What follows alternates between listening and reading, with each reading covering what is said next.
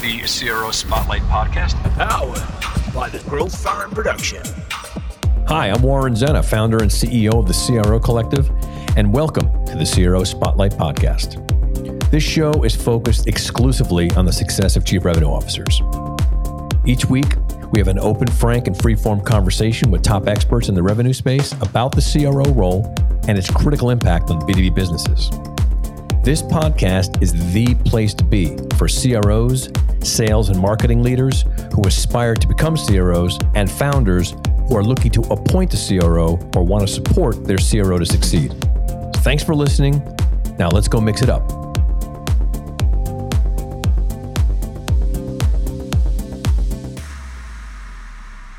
Okay, welcome to this episode of the CRO Spotlight Podcast. I'm Warren Zenna. I'm the founder and CEO of the CRO Collective, and kind of popped out a bunch of episodes over the last couple of weeks. Some of them have been really amazing. Coming out, I think, this week with a very close friend of mine and mentor of mine and colleague of mine, whom I named Jim Wexler, who hired me to do my first job. And we still talk. We're still very close. So it's a really interesting conversation about sales and relationships and I hate to say it, but, reminiscing a bit about the old days, the way that we used to just go to market when we didn't have computers and cell phones and stuff.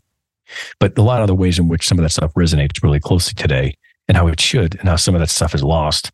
And I believe is coming back because some of the automation that we're seeing right now is stripping away the relationship and the customer centric focus that we need to have. And I think the old school sales relationship skills are much needed. And I think, unfortunately, I think that people like me probably are good people to train people to do that. But I also wanted to talk a bit about, I was at a conference in San Francisco, the Chief Revenue Officer Summit. And it was just terrific. We had this great event, and I spent the entire day chairing the event. And, one of the things that's coming up a lot, this has been really interesting. I'm actually going to do an entire episode on this, is the role of marketing in the revenue operation and the conflict, but the inherent conflict that could occur between a chief revenue officer and a chief marketing officer. If in fact the CEO wants the chief revenue officer to run the entire revenue operation, hard to do if you have a chief marketing officer. And how do you rectify that or navigate that? And I don't want to get into it here, but it's one that we're going to talk about, but I'd be interested in thoughts if anyone has, and you can certainly just blast them to me on LinkedIn. How does that work in today's world, if in fact the focus is going to be more on revenue, which I believe it is, it's moving towards that. And if you have a revenue leader, how does the CMO and the CRO navigate that relationship effectively and still create enough cohesion between those two groups without creating conflict? So anyway, today I'm excited about my guest today. Today we're going to be welcoming a gentleman by the name of Duane DuFault, who is a CRO coach and a go-to-market advisor. And Dwayne and I talk a lot on LinkedIn all the time, and he's really smart, and he's got some really great perspectives on things that are very much in line with me. And we just started rattling on a couple weeks ago, and I said, you should come on my show. But anyway, so Dwayne has his own business, and for a long time now, he's been a contract CRO, a leadership coach. And he's been doing this for quite some time, mostly in the SaaS business. And he's really smart. He's got some great perspectives. And this was an amazing conversation. We talked about a lot of things that resonate with people who are either hiring CROs or CROs who are about to get the job. So I'm going to welcome Dwayne and listen to this episode. It was a really terrific conversation. And again, as always, thanks for tuning in, and stay tuned for the next episode. Why is this sort of new? And two, what's the resistance, to this? Like, why is it that I even had to start a business that was designed to remind people to focus on the bigger picture instead of just sales, which, again, not to knock the importance of it. Yeah. But I think you agree that it eats everything for lunch it destroys companies, actually. So I'm just curious what your thoughts are. Why do you think it is we still sort of need to remind people of something that just seems logical? I think there's two sides to it. One, I think there's a big part in ego, where we've done a really good job of patting people who haven't done a lot of work on the back by giving them a bunch of money for a good idea. And then they think then they act like it's the field of dreams. And I think that we've created an ecosystem in our environment And don't get me wrong, I love working with VCs, I love boards. There's some great ones out there, but I really think that there's just been this over focus on creating an amazing product and then doing some marketing, and the product shouldn't sell itself, even if they're selling it for $1,000 a month, right? High MRR ticket type of product-led growth. But the need to have a holistic approach to revenue, I feel like it's just been gone the last 10 years. And the whole growth at all costs issue during the pandemic, they just exacerbated it, where we were constantly moving away from sales because, the stigma that movies brought to the table over the last 10 to 15 years, as movies got bigger and bigger and more detail about stuff in people's past lives and whatnot, it just continued to put a bad reputation over a sales rep, regardless. I mean, even myself, the first few years when I was in sales 15 years ago, I would try to create a name or a title because I felt bad for having to be in sales, where I thought it was like a failure in career that I had to go into a sales role. And that kind of stuck around for a long time. And then as, like product-led growth came about and started to become a thing, I think it was more of an excuse for people to lean in that direction, instead of worrying about the holistic customer journey and thinking that since they bought for a reason initially, that's how they're going to continue to stay. And so there wasn't any patience or interest to be curious in the customer themselves to understand that, hey, just because they bought today, most decisions are emotional purchase. And so that's going to be different when they're a logical beast 6 months later and you realize your product can't actually do the thing your marketing page said it could. And then they realize like, oh, wait, salespeople are really good at creating relationships when you hire the right ones. And so I think there's just this misconception of the field of dreams mentality where it's like you build it and they will come. We don't need salespeople, and it's a necessary evil if we do. So I think that's one of the primary frictions or reasons why companies are against not only just sales, but then thinking of the revenue aspect of the customer journey.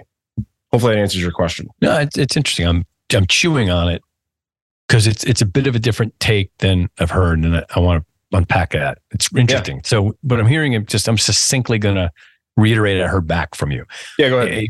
In a very succinct way, it sounds like you're saying that this sort of reason we got away from, let's say, full operational revenue focused businesses is because of product-led growth, and that the technology sector created this delusion that a product itself could be the salesperson, and it sort of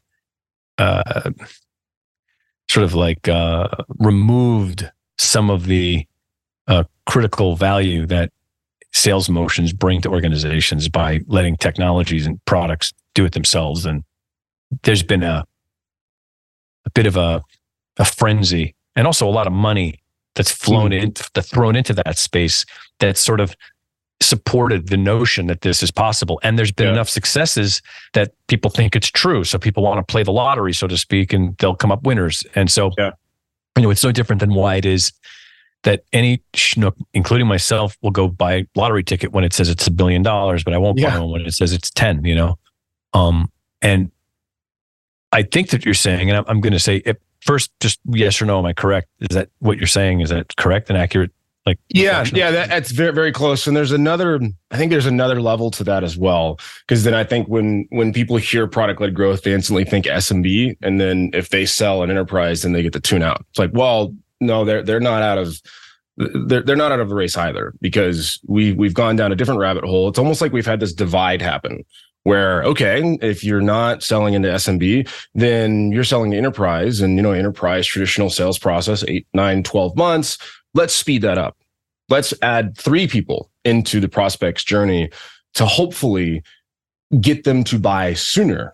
And then we've taken out the relationship, we've taken out the connection, we've taken out the understanding and curiosity that, quote unquote, Renaissance reps seem to have. And we're just trying to optimize the living hell out of the entire customer journey. And I think that's doing a disservice in sales too. And so then people don't more people aren't buying like they used to because they're not having that connection, that trust, building that relationship through the acquisition process. And so they're just not buying. And so they're like, oh, well, we need to optimize and we need to move more towards product because that's less expensive of a cost of acquisition by moving towards product led. And so then you have even more companies that are against emphasizing the sales rep and the sales process. And so they try to optimize for that side of things. And so I fear that our eagerness to over optimize everything has actually pushed the human element away, which is where the salesperson thrives.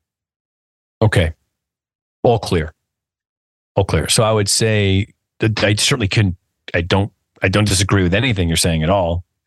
I'd say that the part that I think is interesting, I don't say I disagree, that's just interesting, it's different, is the product-led part of it, which I like what you're saying. I haven't really heard this before, but as you're saying it, it makes perfect sense that there has become, without question, within a sector, and I think the sector that has a lot of sex to it, attached to it, has a lot of focus on products, right? And, it's probably more apt than I think about it, because I talk a lot about the rise of the chief revenue officer role, which we'll get into in a second, and how it came about. And it came about for the same reason, right? So back in the first boom, like in the 1998, 1999, before that one crashed and all that money flowed into the internet, right?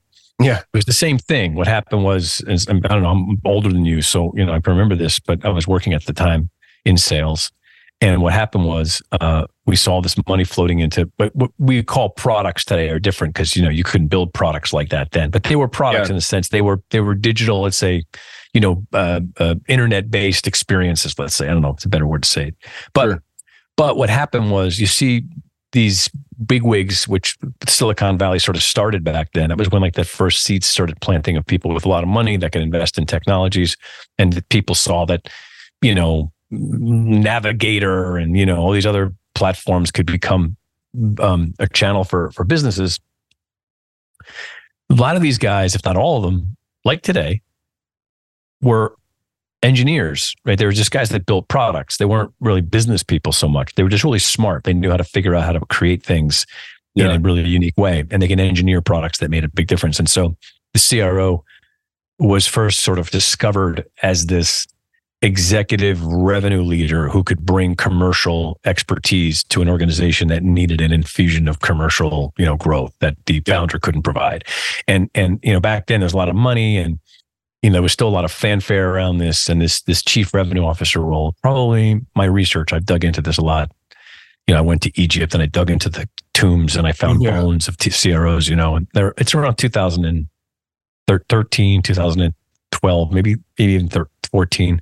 There was the first big article came out in 2015 called The Rise of the Chief Revenue Officer. It's really funny. And, they talk about it in two ways, right? So it was on one hand, it was without question, a sort of a sales focused big shot who had all this executive experience, closing big deals and creating partnerships that could sort of accelerate the growth of a company. And they came in with a lot of fanfare and they brought like Rolodexes and connections. And when you hired this person, it was a signifier that you sort of were serious. We got Bob Stevenson. Holy crap, that means something, and it was big news, And, these guys were sort of, they had almost like a gravitational pull, like business came to them when they were brought to a company. That's why they were hired, And I think you're correct in that there still were the service layer businesses that I'm more used to selling, people businesses. You're delivering long-term outcomes to people through the delivery of ideas and thought. Not to say I have a problem with products, because I don't, but after a while, all of a sudden it became really cool to like scale a product and create software and just sell it over and over and over again. And I do agree with you. This PLG thing, which I want to talk to you about, because it's funny how many people talk about this product-led growth. Is there really such a thing? Is it true, or is it just a term? Because the reality is, my opinion, you still need everything else. A product never really is true. A product doesn't just sell itself. And we all know that. What happens is it seems that way because it gets to a point where it can sell itself. But initially you still needed initial salespeople, you needed marketing, you needed a message, you needed some awareness that all other products do so that you could arrive to a place where the product could sell itself. So I'm just curious what your thoughts are on that, because we digressed a bit, but I want to stay on it because it's something that people are asking me about a lot. And I think your perspective on it would be really great. Well, what's interesting is you're talking about I'd say an old school way of selling and building business, which is based on relationships, and then your presence in your market. It's transferable. It means something, right? Nowadays, not so much in the tech world. I mean, you could potentially have some pull in terms of getting jobs, but honestly, like if the sales leader's coming to the organization and he's trying to flaunt his Rolodex. And for those of you listening, a Rolodex is an old flip book of contact cards that executives have on their desk. That's right. I found one in that Egyptian tomb I talked about before, by the way. It was covered in, old, Those dust. things are great. Or even like like one of these guys, little black notebook. I had one, although different types of phone numbers were in it, but still. Yeah, right. Yeah. But you touched on something there that I feel like a lot of companies seem to think they can skip over. And that's at early days of building anything. Like you're building something for someone to give you money to solve a problem. And if you don't have somebody talking to your ideal customer, having those conversations, being curious, creating that relationship, then you're just building your product in a silo. And so we had a ton of that happen over the last 4 or 5 years. We're like, oh, well, I've experienced this one problem. I'm going to go build it over here. And then I'm going to go hopefully find product market fit and then bring a salesperson in to go and scale that. And if there was any inkling of a potential revenue stream from that, then investors would just, throw money at it, which again, that's a model that works in certain environments. But what's happened is we have companies that lean very heavily on this product-led growth thing that is supposed to make it to where the product sells itself, but then there's no relationship experience. There's no relationship building experience on the teams. So that doesn't have to necessarily mean you sell, but you lack the skills. There's no skills on the teams to dial the phone, have a conversation, do a real discovery, and then translate that into the product development. And then we have all these companies that just kind of fall apart because they never really built something that people care enough about to separate themselves from their money. Well, at what point does it fall apart? Like this, you're right. But I'm really interested in talking about stages, right? So, you got a company that's got this cadence and stuff. What happens, in your view, that the company then it stops working? What occurs that is this shift that doesn't work anymore? I think product market fit can be assumed to a certain degree. It's when they go and try to scale in that, and I use the word scale very loosely right now because that can mean something different for many, many different companies. But it's when they feel like they have product market fit, their own definition, and then they go out and hire this CRO or VP of sales person to come in and build a team. And then if the numbers don't translate, if the conversion rates, if the cost of acquisition, if the profit margins for the customer do not translate even remotely close to what's being brought in from this new team, that's an early sign of things that are not going to end very well. Yes, you can over-index in a certain direction and you treat it as a loss leader, and then the money is recouped from SaaS and over time and all that stuff. But if you're not converting at similar rates, if your churn isn't going down, like there's specific numbers to look at early on, even if it's a SaaS company that your lifetime value is 14, 16 months or whatever. There's things you need to pay attention to early on if you're scaling the team from a sales perspective that are going to be early signs of things that aren't going to end very well at all. And that's where I feel like a lot of companies that kind of follow that path are ignoring because they feel like they're in SaaS. That's part of the game. They need a front load on this side, and then the money on the back end from being a SaaS product is going to catch up to them. And then they don't do the foundational aspects of building a profitable business, a solid team that enables that back end revenue to happen. And I think that's where a CRO's perspective really helps, especially one that's not overly indexed towards sales. Because if they're not paying attention to customer success and keeping an eye on retention and expansion, understanding what land and expand actually means, if they're not keeping an eye on marketing to understand how the product they're selling is being positioned on the front end so they can have a level of congruency through the customer cycle, from when they first hit a landing page and see some information about the company all the way until 12 months when they hit their first renewal. If we're only assigning CROs to just do sales, which happens more and more, then you're over-indexing on one side of the business, that if they're not paying attention to the back half, which is where like 94% of the customer life cycle is, then you're digging your hole faster with a bigger shovel, and then you're giving it to more people. Mm-hmm. Yeah, no, 100% agree.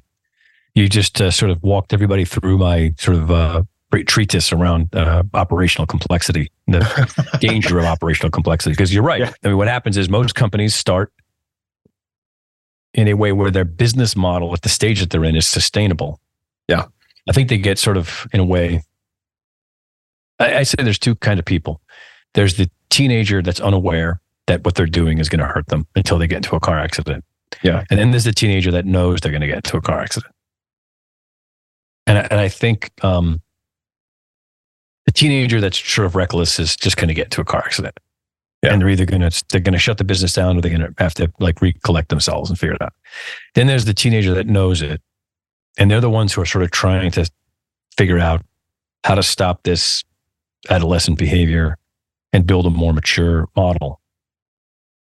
And I do believe it's because of the stage. You made a great point, which is there's a point of unsustainability where the sales that you get aren't enough. You need nurturing, and you need customer care, and you need customer value, and that has to be a focus. I would submit, and I suspect you agree, that you should start that from day one so that you don't have that problem. But that's a tough thing to do when you're just starting out, because really what you need is you need to get customers to get revenue in the door. And I get it. It's an understandable conundrum. It's just, how soon, in your view, do you think a founder should be thinking about what we're talking about? Like at 1 million, at 10 million? What's the point at which this stuff needs to be operationalized to make it effective? And how do they do that?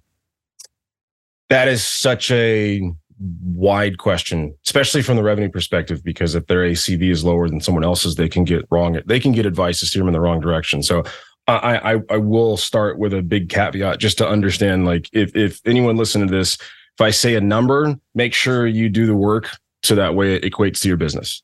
Right. So that's fine. We can qualify it through a scenario, because you're right. I know that there's no one brush to stroke this. Yeah. But let's just say, for the sake of the conversation, it's a really good point. It's a SaaS company. It's a, like you said, it's an SMB based product. Let's say it's a productivity tool. Okay. Sure. In the sort of Dropbox type of range, like that type of thing, right? Solve some sort of productivity problem.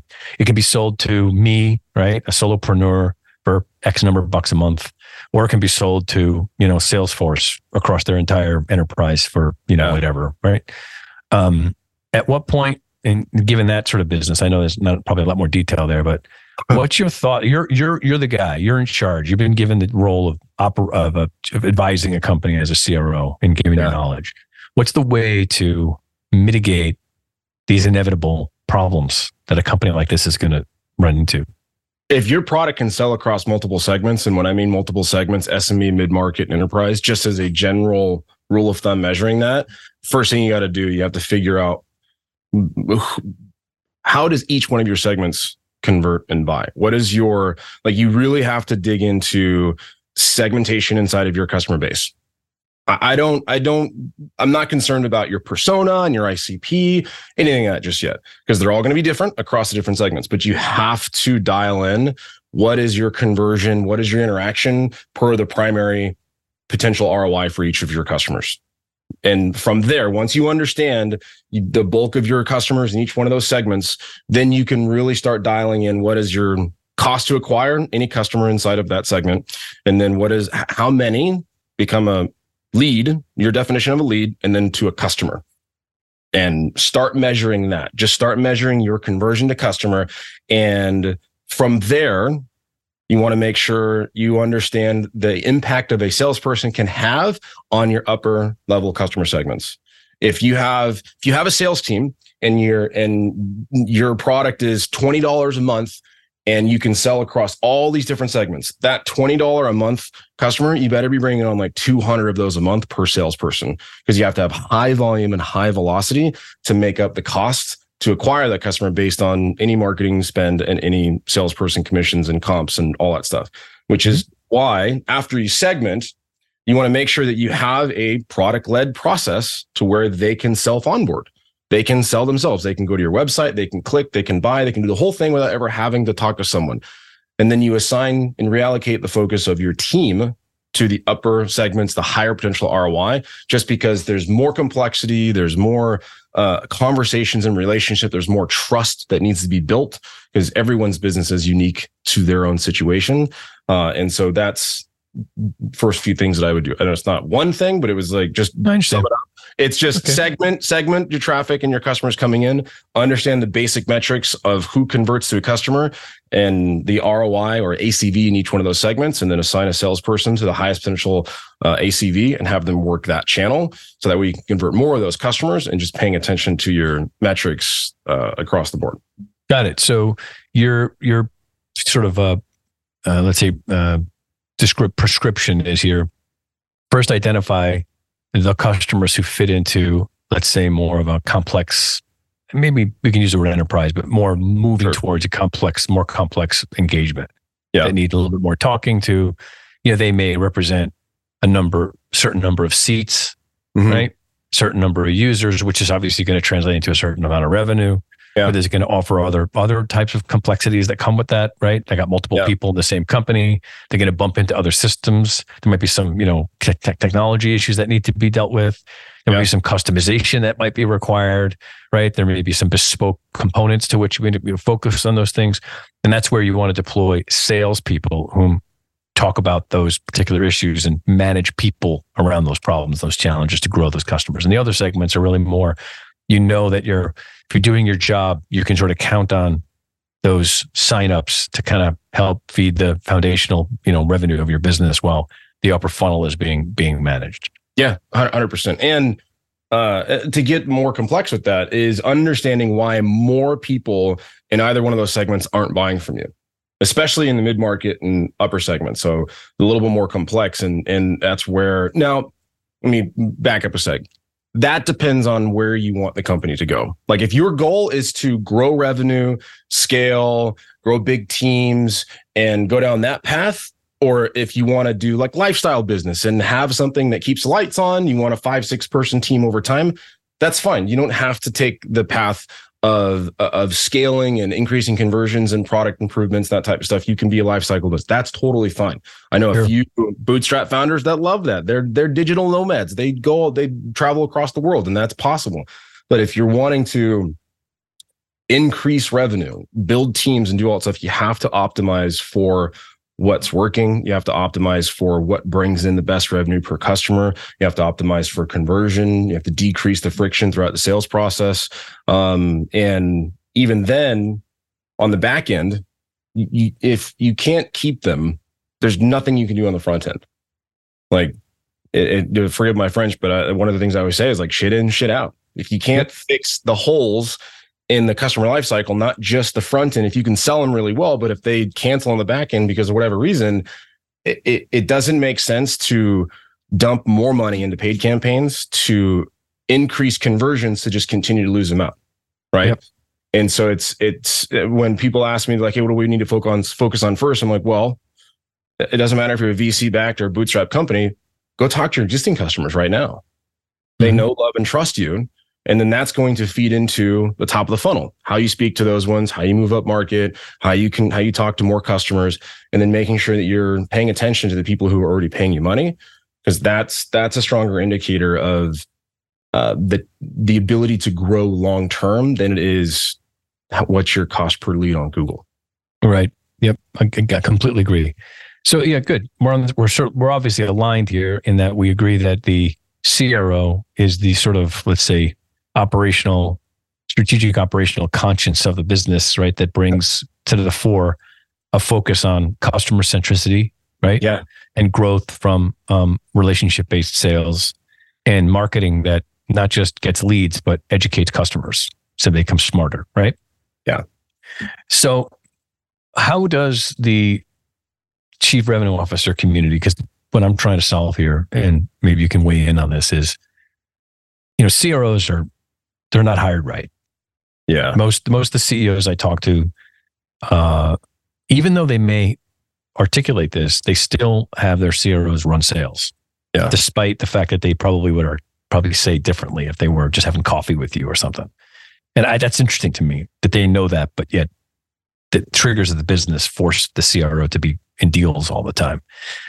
How does a industry like the ones that we're in, which is, let's say, call them like, it's not tech so much, but it's, the B2B space, let's say the general B2B space, make the shift so that chief revenue officers are deployed effectively to bring the outcomes that you and I are articulating, as opposed to being shoved into a sales channel where they get lost there forever and never get the chance to actually bring the value of that sort of operational expertise. What's your thought on that? One, I fear for the future perception that those CROs have, and then the uphill battle that they're going to face because of that.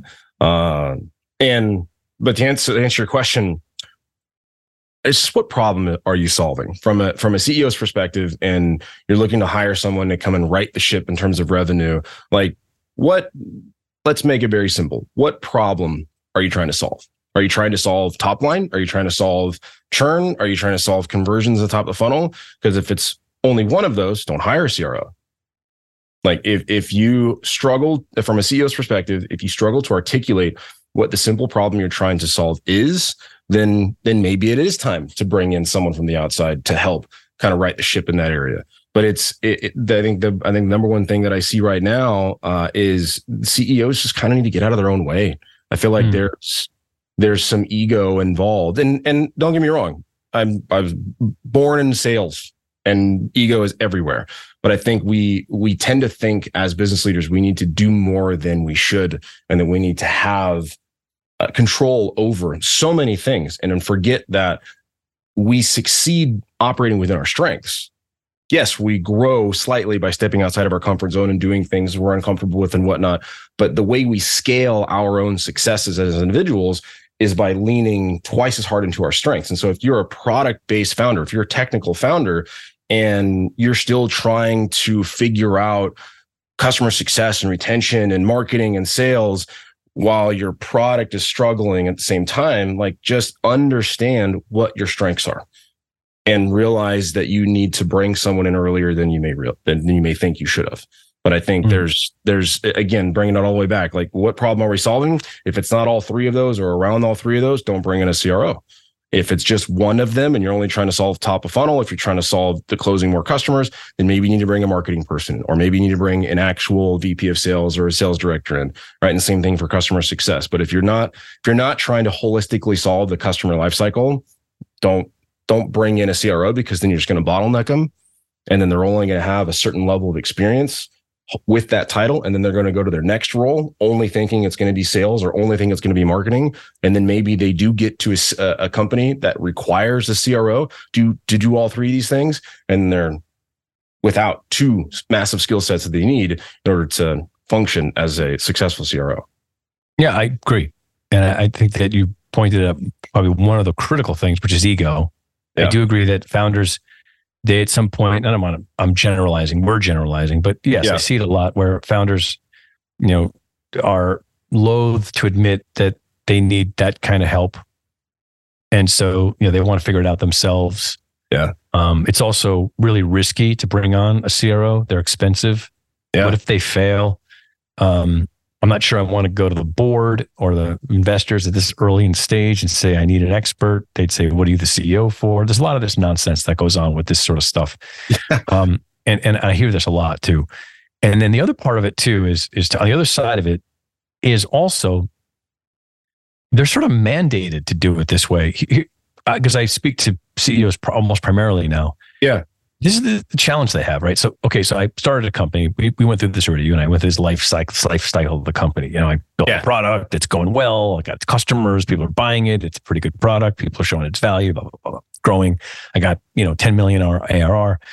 And then I get some money. From some, I don't know, PE or VA, whatever it is, VC. Sure. And now there's another consciousness that's been kind of entered into the game. that comes in with not just funds, but also, resources, right? They have advisors and they have board and all this other stuff. And, they have a weird objective, which understandably is they're spreading money across a whole bunch of different companies. And they sort of know that there's a percentage of which one of them are going to hit, which one are not. So there's a degree of acceptable loss, right? Yeah. But they do want all of them to win, right? So they're going to give whatever support they can in the hopes that they can improve those odds. But they know, right, that there's some degree to which only a couple of these are going to hit and they may not. So that's a different context than the engineer who founded the company has. It's not the same. And then the second part of it is, okay, so our model is, we give when you give our clients money and they follow this model, we find it's working. And it may be that they've got a really good system in place, but and I know that, I take the same medicine and I apply it to 4 different people. It's going to be received 4 different ways. It's 4 different bodies, Yeah. Science is, we know this from recent events that figured out, right? And so they're trying their best to be as bespoke as possible, but also be as general as possible to manage complex bunch of different businesses. And you got the CEO who's sitting there going, all right, so now my original higher purpose was making a great product for customers and solving this particular problem. That's why I started this. But now my secondary purpose is to satisfy my investors. And they don't care about my customers. They care about their return, right? Mm-hmm. Now, they probably would logically know that if my customers are happy, that they'll get their return. But that's just typically not how it works, right? It's more like just show me evidence of revenue, of deals, right? So now you got a CEO who's stuck between 2 masters, right? Make my customers happy, make a great product, or make sure that the investors that want to continue to give me money are happy. And I don't know which one to listen to. So I find that the CEOs are caught in this conundrum, which is not necessarily ego in this particular case. It's more indecision. It's like, I don't know which master to serve here, And honestly, money tends to win in those decisions, right? It does. So, this is, I think, one of the factors that impacts the role of the Chief Revenue Officer is it's very easy for the organization to degrade the role down into a sales role when the VC says, look, dude, you had your experiment. He's a good guy. He's been here for 3 months. It was a $500,000 investment. You got to get him into deals quickly or else this isn't going to really work out for us anymore because, we're just not seeing the return. When you and I know that it'll take 6 months or so before the CRO may make the real significant and more dramatic returns that they can do because that's how long it takes for that to happen. So how does a CRO, let's talk about them, manage that situation where they're being forced between making decisions that they know are not in the interest of the long-term health of the company, but they have to keep their job and make short-term decisions? What's the sort of way in which you help people navigate that problem? He said one thing in there that changes my answer: keep their jobs. Well, some of them want to. Some I know. Of them do. I know. My big thing with this stuff is do a really good job at understanding the situation first and foremost. Don't hesitate to ask for another interview. Don't hesitate to speak to the board. Don't hesitate to ask for data. The answers to those questions should indicate whether or not you should go there in the first place. Like, if you're getting pushback to understand the data and the life cycle and the revenue and the cost of acquisition, the conversion, like all of that stuff, if you're getting friction on that, if they won't present or if they can't present to you certain pieces of crucial data points in the customer life cycle, which is probably a red flag. So that's first and foremost. Now, if you're in it for 3 or 4 months and something like a pandemic happens, so you get the job in January and then March happens, what do you do? I think having the hard conversation and understanding expectations going in. But I think there's a level set conversation that needs to be had. And for lack of a better term, being adults about the situation, right? Like, what is the reality that needs to happen? What are the priorities? What problem are we solving? Has the situation changed? Has it not? Do members of the board or the executive team feel deceived? But I think in that situation, you have to make that decision on what is, from a CRO's perspective, what is your long-term goal from this engagement? And I say this engagement because it's not going to be your last. It's not going to be your last for sure. Like, there's a blue ocean out there. There's a red ocean filled with the products that you're apparently in, and it's like, you have to understand that it's not your last engagement. It's not your last company. It's not your end all be all, hopefully, but it's going into that conversation. And this was a mistake that I've made before, where don't take the deals you have to take. Don't put yourself in a situation to where you have to take that offer because you've been jobless, or you've been a consultant for so many years, and now you're in a weird situation and you're just biting at anything that gives you money. And so it's not an answer to give for someone needing to make a decision based on an immediate change. Because I would hope that if someone is in that CRO type of situation, scenario, and mindset, that they're of the type of person that is preparing for 6-12 months out of nothing. Yeah. But and if you're not of that mindset and you want to be a CRO, well, you know what it takes to be a successful CRO? An immense amount of patience to understand what it's going to take to do that 6, 9, 12-month run without making the board happy. Yeah, I totally get it. And it's amazing. It's like we're like reading from the same playbook. I love it. So I coach CROs on getting jobs. It's a big part of what I do. Yeah. And I almost verbatim tell them the same thing. I'm like, first thing is do your homework. But what I like what you said there is an important part of it. And I can't solve every problem. Sometimes, like you said, you just got to embrace reality. Yeah. Like there may be limitations in what this job can provide you, given what you want out of it. And you have to make tough choices, right? It could be you do the job as they prescribe and you accept that way. So in other words, your expectations are modulated to accommodate what's real about this job. So you don't come home every day pissed off because you know that that's what this job is. It's a sales job. Yeah. And, you understand that you have mortgages and you have other things that understandable, we have to take care of our families and feed our kids. And those are noble things. Yeah. Sometimes maybe you might have to take a hit in your mission for 6 months until you find the right situation. But what I'm trying to do in that situation is remove the frustration and the anger and the feeling of compromise that comes with mismatched expectations against what's really going on in the situation. That's because, like you said, the person that I'm speaking to failed to do the right upfront homework on the job before they took it. And they were really, really excited about the role, the title. They wanted a chief revenue officer job because they wanted it on their LinkedIn profile. And I know this happens. Okay. We all want that C-suite role because, there's this kind of attainment that we look for. We're men and we like to climb things, and it's fine. But the reality is that it comes with a price if you don't do your homework. And I think we see a lot of people rushing into these roles and finding out too late that it didn't work out. I have a lot of clients that talk to me about this. And so there's a method and a process to doing that due diligence. And you're 100% correct. You have to know, I kind of say to them, it's like, find out who you're marrying. Yeah.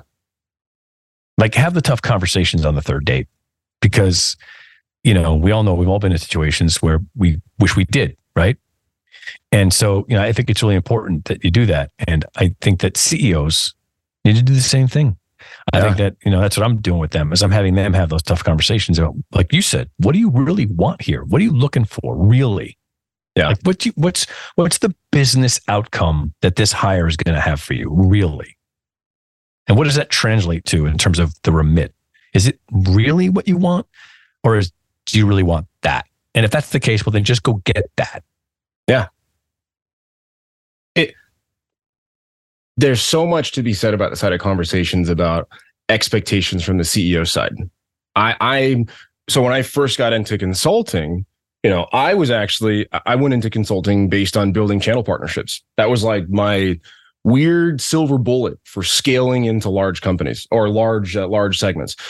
And when I started getting into consulting, it was just more and more up leveling in terms of who I needed to talk to in order to make change happen. And then it was like, okay, I'll go back to what I was doing 6 months prior in my W-2 role as, let's just say my title didn't match the responsibilities, which is why I think titles are ridiculous. But from the setting expectations and understanding from the CRO's perspective, I started with the mention of the consulting because CEOs don't matter how long you've been in the role. You have to understand that you're hiring someone that's going to do something differently than you would have done it. And so you have to know and understand the expectations that come in and almost ask yourself, how much level of discomfort are you willing to go through in order to get to that number? Because if you hire a CRO and they come in and they're doing exactly what you want them to do, don't plan on hitting the number because if they're doing exactly what you would do and you didn't hit that number before, then how is that any different? So you shouldn't hire people to give you a pat on the back for building a cool product that someone purchased once. Like, you should almost expect to have some tension between you and your sales leader, specifically your sales leader, because they're going to do things that you couldn't do. And you have to be okay with that. Yep. And that's not just CRO, not just the CEO, but if you're a CRO hiring a VP of sales, same thing. And you came from a sales background, you're hiring someone to come in, like, you have to remove yourself from that environment to know that you're going to bring someone in to hopefully crush it where you couldn't before. And I feel like there's a big gap there. And I think that takes a lot of business leaders, not just CEOs and CROs, business leaders in general, of inward thinking of like, what's actually the issue? Am I the issue? Am I in the way of the potential growth of this organization? And how do I translate that to the board, especially?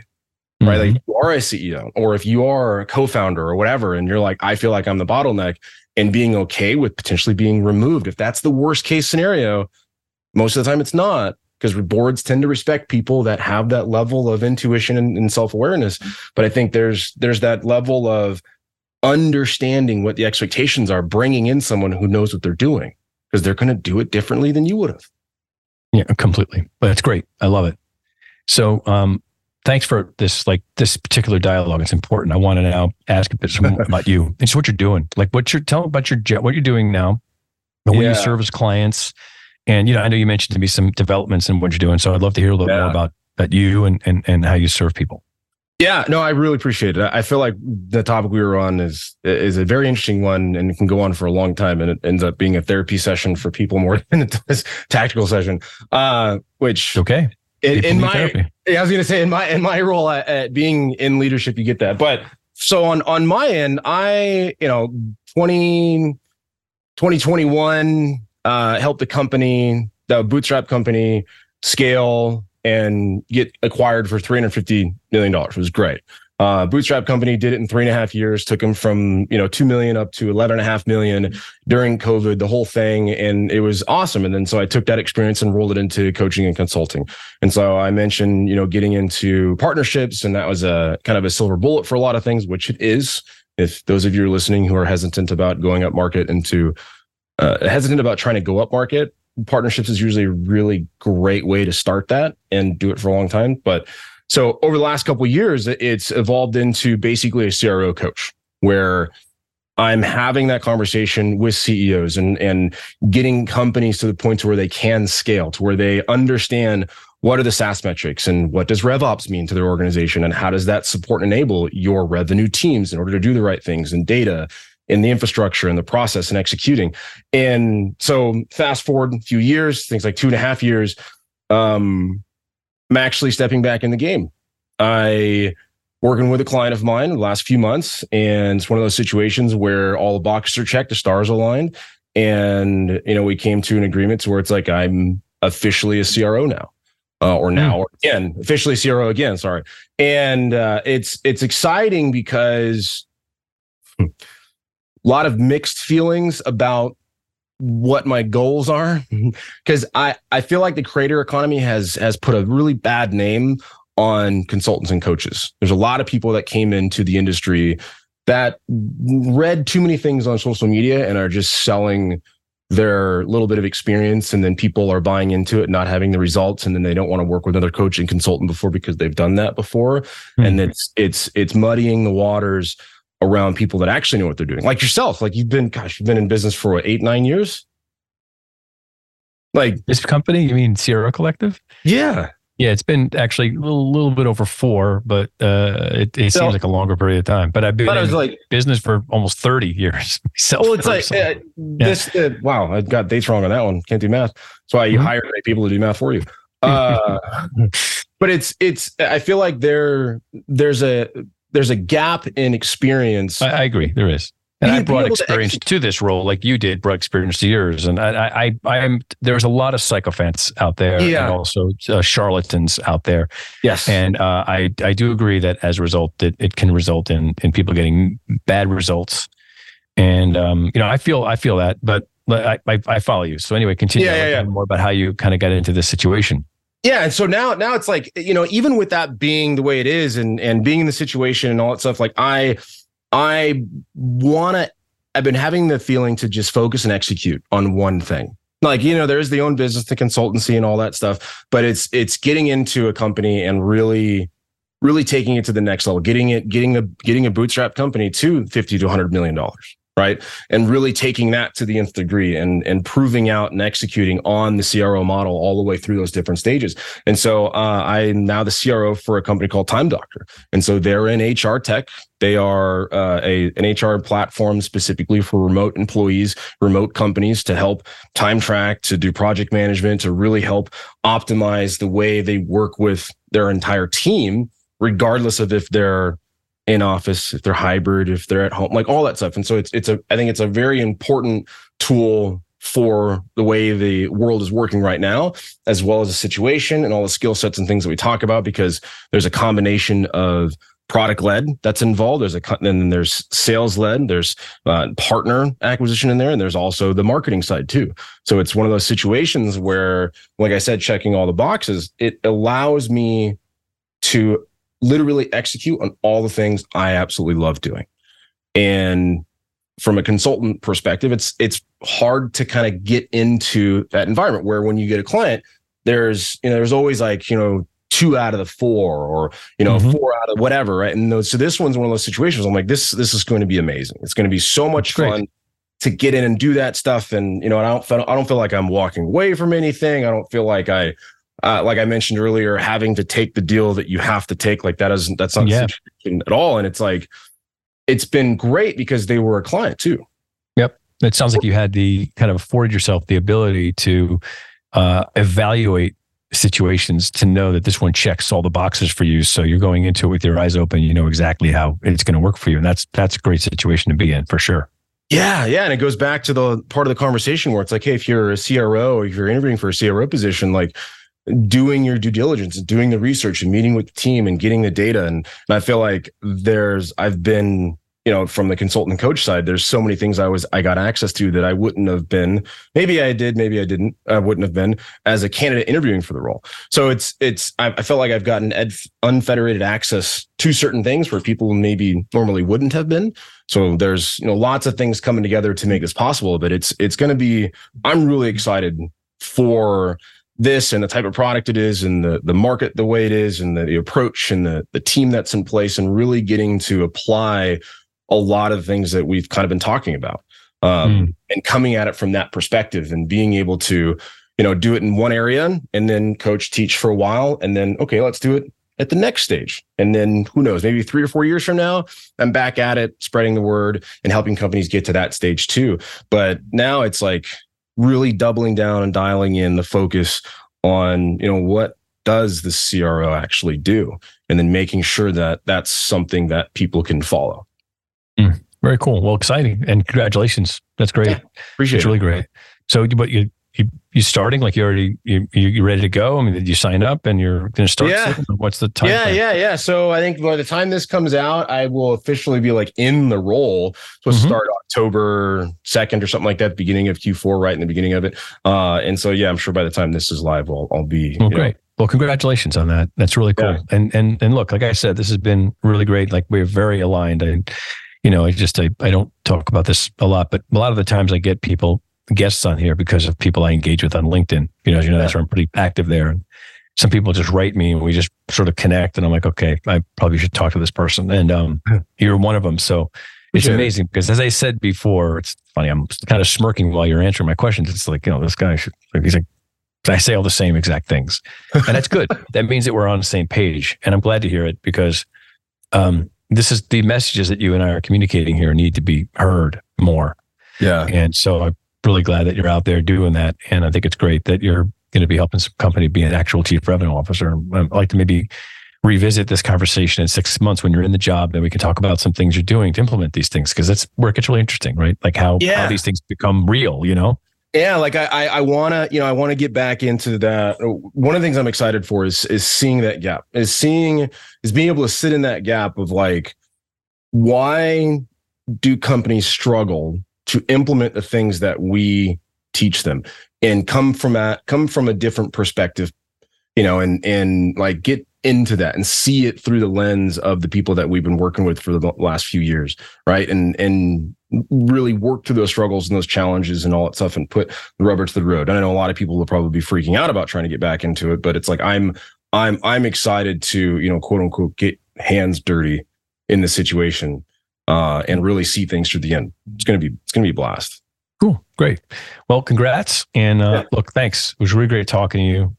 And we probably go on for another hour, but like I said, I would like to keep talking because I think it's neat now that with what you know, and now you've got this job to see like what happens, because that's where the rubber hits the road, right? Yeah. Look, again, I appreciate this, and thanks for connecting with me and all the advocacy.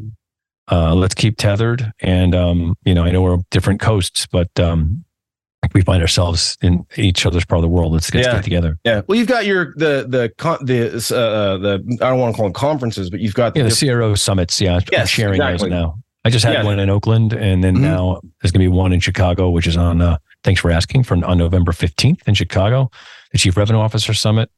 And I'm excited about those. They're great platforms. So it's been fun.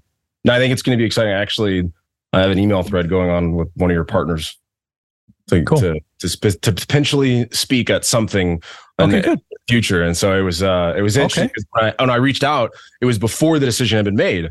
And then I went to SaaStr and did a whole thing and came back, and the email was sitting in my, I'm like, hey, by the way, it's changed a little bit. Exactly. Hey, look, still. But anyway, look, thank you. And let's keep the dialogue going. Yeah, no, I appreciate it. I love what you're sharing, and I'll continue to engage. Bye-bye. Bye.